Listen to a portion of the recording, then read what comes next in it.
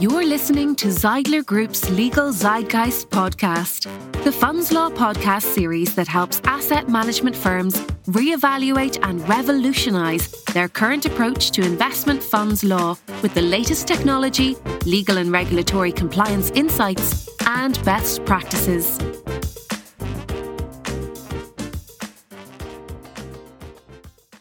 Hello, my name is Kunal Grover, and I'm Head of Business Development at the Zeidler Group. I'm joined today by our CEO, Arne Zeidler. Arne, thank you for taking out the time to speak with me. Yeah, hi, Kunal. My pleasure. Arne, I've got a very interesting topic. It's to do with US managers that are looking to capital raising in Europe. And there's a lot of interest out there, but I think there's also a little bit of hesitancy. And I thought it would be a good chance maybe for us to discuss sort of our thoughts on this and, what are the different ways US managers can target European investors. I mean, frankly, this would apply for any foreign manager that's based outside Europe looking to enter Europe. To start off with, maybe if you could roughly outline sort of the main ways in which US managers could do capital raising from European investors. Of course. What we're trying to do is take away the fear from non-European managers to come to Europe and raise assets in Europe. There seems to be a level of misunderstanding or confusion around the rules and regulations in Europe, which admittedly can be quite confusing because Europe consists of 27 different member states. Rules and regulations are harmonized to a certain degree, and that's the goal of the European Union. But in practice, we still see some differences between the individual member states. Nevertheless, I think if you have the right approach and if you work with the right people, you should not be afraid or scared of entering the European markets. And in fact, we have a lot of examples of very successful US managers and other non-European managers when they come to Europe. What we say is that there is in principle a 4-step ladder of entry points into the European markets. The first one is the so-called pre-marketing regime, which is relatively new. It only came into force in August of 2021. And this means that you can talk to investors in Europe about your fund and your offering, as long as you do not come to a stage where you provide an actual subscription form or you provide documents which are finalized so that the investor can actually make an investment. So there's a level that you cannot reach, but up to that level, you're relatively free to talk to investors, test the waters, do roadshows and presentations, etc. Now, I think what is important to understand here as well is that the pre-marketing is first and foremost established for European managers. And it is not available to US managers in all of the EU member states. So if you are interested in the pre-marketing regime, if you're interested in benefiting from the pre-marketing regime, you should know that it's only available in certain countries, which are Finland, Germany, Luxembourg, and the Netherlands. I wouldn't rule out at this stage that there will not be further countries added to this list, but at this point in time, it's these 4 countries which have a pre-marketing regime. If you think about these 4 countries and you want to come to Europe and you want to start testing the waters, talk about your investment products, that is actually a very safe and very simple way to do this. It only has a very simple non-formal letter that needs to be filed to inform the regulator that you are coming and that you are doing pre-marketing. And another small restriction is that the actual marketing must only be done by the fund's GP or a licensed European partner. But the fund's GP is also eligible to do pre-marketing in these 4 mentioned jurisdictions. So Kunal, that would be, I think that's on this 4-step ladder that I've mentioned, this would be the first step. And it is indeed a very simple, very straightforward and risk-free first step. This is one of the positive outcomes of the Cross-Border Distribution Directive that obviously introduced this new pre-marketing regime. Mm-hmm. And then basically either you're interested in a country which doesn't offer pre-marketing to non-European managers, or you actually want to go ahead and make a proper offering. So your fund documents are already finalized, you have subscription documents, etc., etc. Then the second step on the ladder is a process which we call NPPR, and that is an abbreviation for National Private Placement Regime. Now, this term is slightly misleading because normally when you think about private placement, that is a process which doesn't involve a regulator at all. But this National Private Placement Regime does actually involve the regulator, and there is a filing requirement involved in the National Private Placement Regime. Nevertheless, it is an option for non-European managers to sell their funds to European investors. And the National Private Placement Regime is available in individual European member states, not all of them, but many of them, and is also available in the United Kingdom. Even though the UK has dropped out of the EU as a result of Brexit, they still have a national private placement regime, basically as a leftover from the EU membership. This can still be used in the UK. Now, the national private placement regime, again, is a process which is relatively straightforward in many jurisdictions, slightly more involved in other jurisdictions. But in principle, again, a safe and risk-free access to European investors. Would you agree, Kunal, or do you have any other thoughts about NPPR?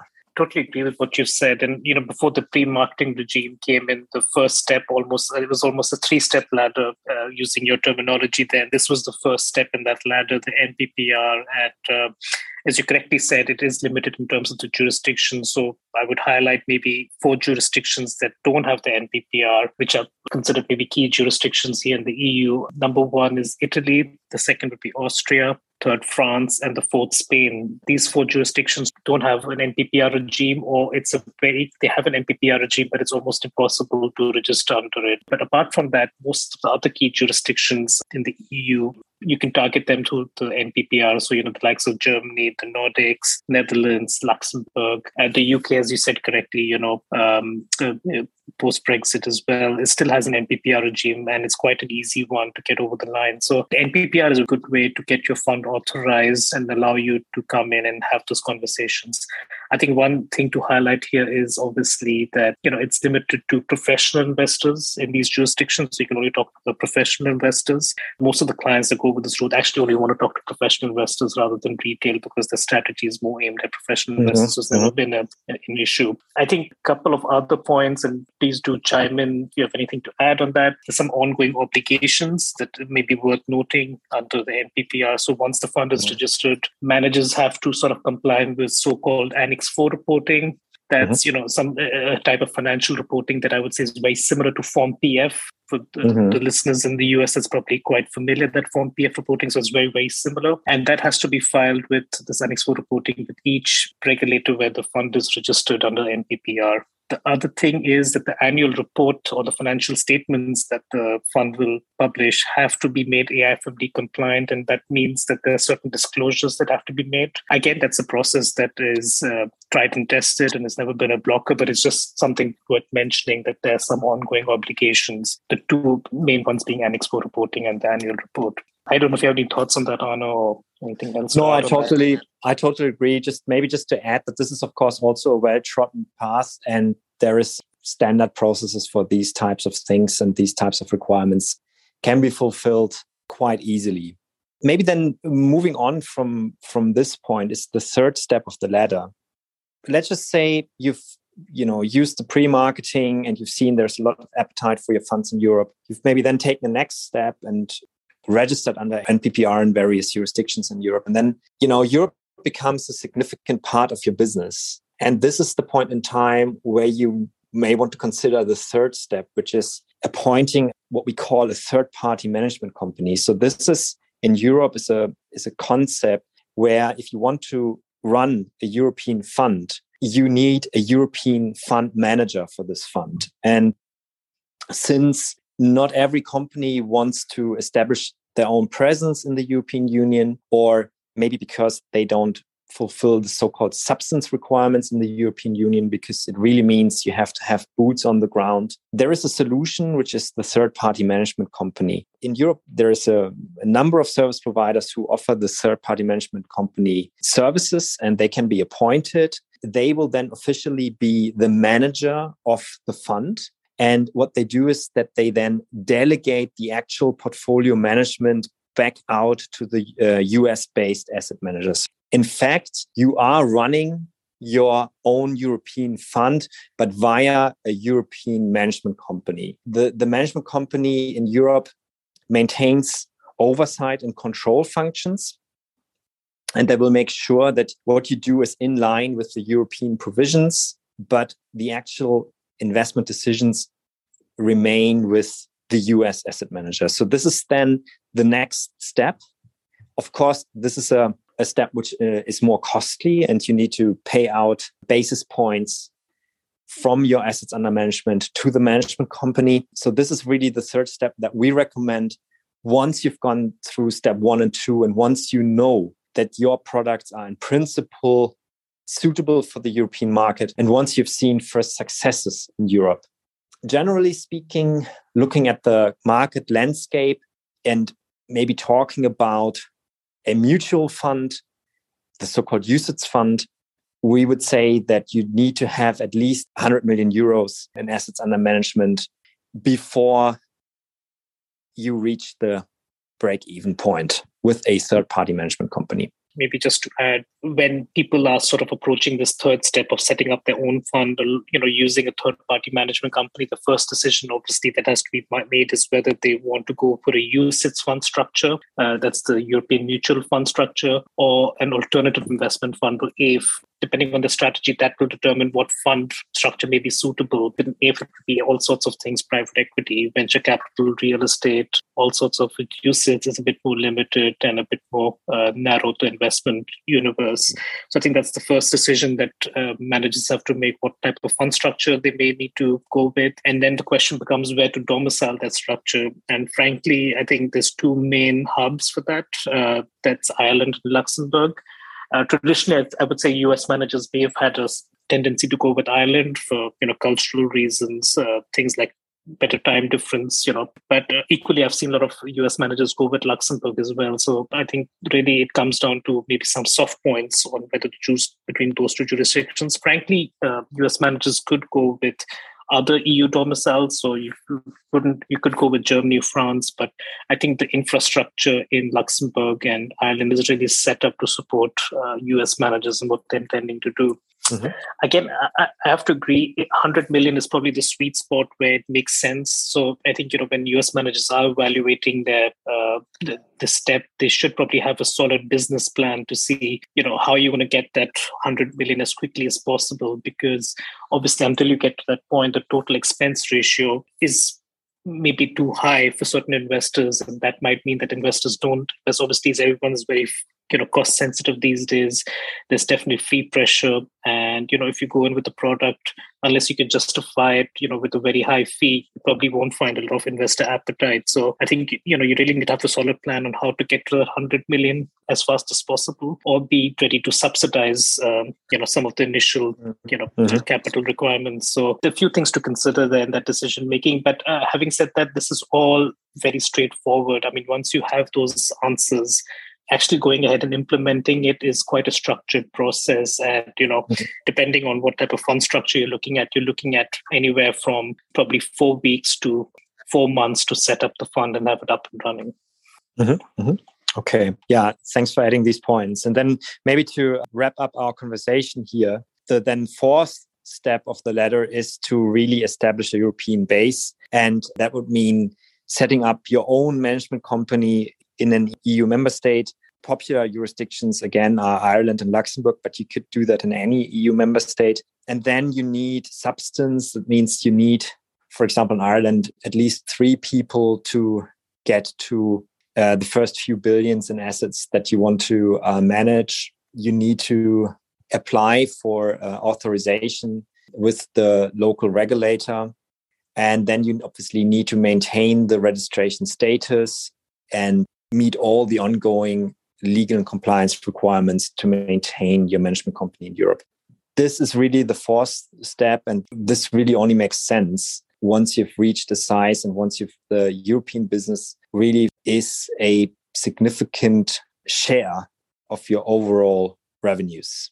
That would be the 4 steps from my side. So really starting from a very simple pre-marketing to having your own presence in Europe. Not everyone has to follow each of the steps. You could jump a few steps if you believe that you're a few steps behind at the significant interest. So we've also seen managers that have gone ahead and straight away set up an EU fund along with the third-party management companies. But if you are really just starting off in Europe, I think that's a good roadmap to sort of explore and grow the presence in Europe. Just on the 4th step, just to add there, when that becomes a decision-making process, when would that be, relevant to think about setting up your own management company? I think the answer is it depends on, each manager and what they think justifies, what level of AUM would justify setting up that sort of presence in the EU. I've seen personally managers that feel the 1 billion mark is enough to justify that. Others probably are looking at more double-digit billion AUM figures, before they do that, and even beyond that. So it really depends. Each manager has slightly different thoughts on that. So there's no perfect answer. It really depends on each manager's, priorities and other factors. Just the last thing I think wanted to add is, also the presence on the EU. It could be a management company, but it could also be a so-called MiFID entity, a MiFID licensed entity. And what that would allow the US managers staff in Europe to do that's linked to that entity is to be able to distribute the fund quite easily throughout the EU 27. So we always have to think about the product permissions, but also the activity permissions. And we've seen a lot of US managers that might still work with third-party management companies, but have their own MiFID entity so that their staff can be actively involved in the sales efforts or distribution efforts of the fund in Europe. Yeah, I agree. I mean, this is an interesting point. It really depends a bit on what the US manager's focus is. If the focus is more on distribution, then the MiFID setup may be enough. So this allows you to distribute and basically take advantage of the famous EU passport to distribute products, financial products across the European Union. If the focus is more on actually providing asset management services in the European Union, then you would choose the management company. And maybe also to add that the staff of the management company can also do cross-border distribution of the products. So the management company, at the end of the day, ticks 2 boxes. It allows for the management of funds, but it also allows for distribution of funds, whereas the MiFID entity only allows for distribution of funds, unless, of course, you enhance the MiFID entity and also become a portfolio manager. Then you can manage segregated accounts, for example. But that's another discussion. Maybe, yes, you're right. Can also be a MiFID company if we are more focused on distribution and less on the fund management.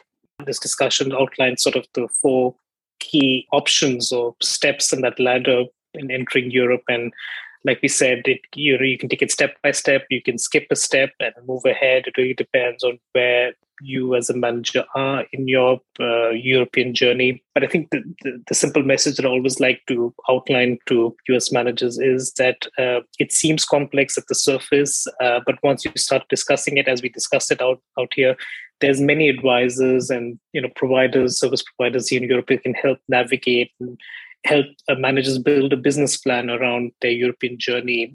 Well, the only thing I would really like to highlight here is that you should really focus on a number of selected countries first, because in Europe, the whole distribution process differs from country to country, not only from a legal perspective, but also from a commercial perspective, or even first and foremost from a commercial perspective. So you have different sales channels, you have different investor types, and you need to understand a local market first before you can be successful in that market. And in that sense, Europe is not a uniform country. It is a number of individual countries with historically grown concepts of fund distribution and fund marketing. So what we see is when we see successful foreign managers, US managers, non-US managers coming to Europe, they have a tendency to really focus on a few countries first and then roll out their marketing efforts country by country, step by step. And on the other end of the spectrum, we've seen managers coming in and trying to capture Europe as a whole, and that almost never worked out. probably anywhere up to 3 to 5 markets is probably where you should be the maximum you should be focusing on sort of day one. And then you see how that goes, build up your presence, your track record in those markets, and then you can widen out that scope. It's quite easy to expand in Europe in the sense from a regulatory perspective, but getting that understanding, being established in a few set of markets will aid that whole conversation in other markets. It's quite typical. I mean, I think the key jurisdictions that most US managers do tend to go to are obviously the UK, the Switzerland, that's obviously not part of the EEA, but is still an important market, the Nordics and places like Germany. So you really have to define what is your first top 3 or top 5 markets that you want to target, and then go on the journey as you understand Europe more, the different investor appetites, you can look to expand into other markets. I do know you're extremely busy, so it's always good to catch up with you. I'd just like to thank you for your time and for joining me on today's podcast. Of course. Thanks a lot, Kunal. Good talking to you. You reached the end of another episode of the Legal Zeitgeist podcast. Connect with us at zeidler.group to subscribe. Thank you for listening. The Legal Zeitgeist podcast is provided for information purposes only and does not constitute legal advice. Professional legal advice should be obtained before taking or refraining from any action as a result of the contents of this podcast. All rights reserved.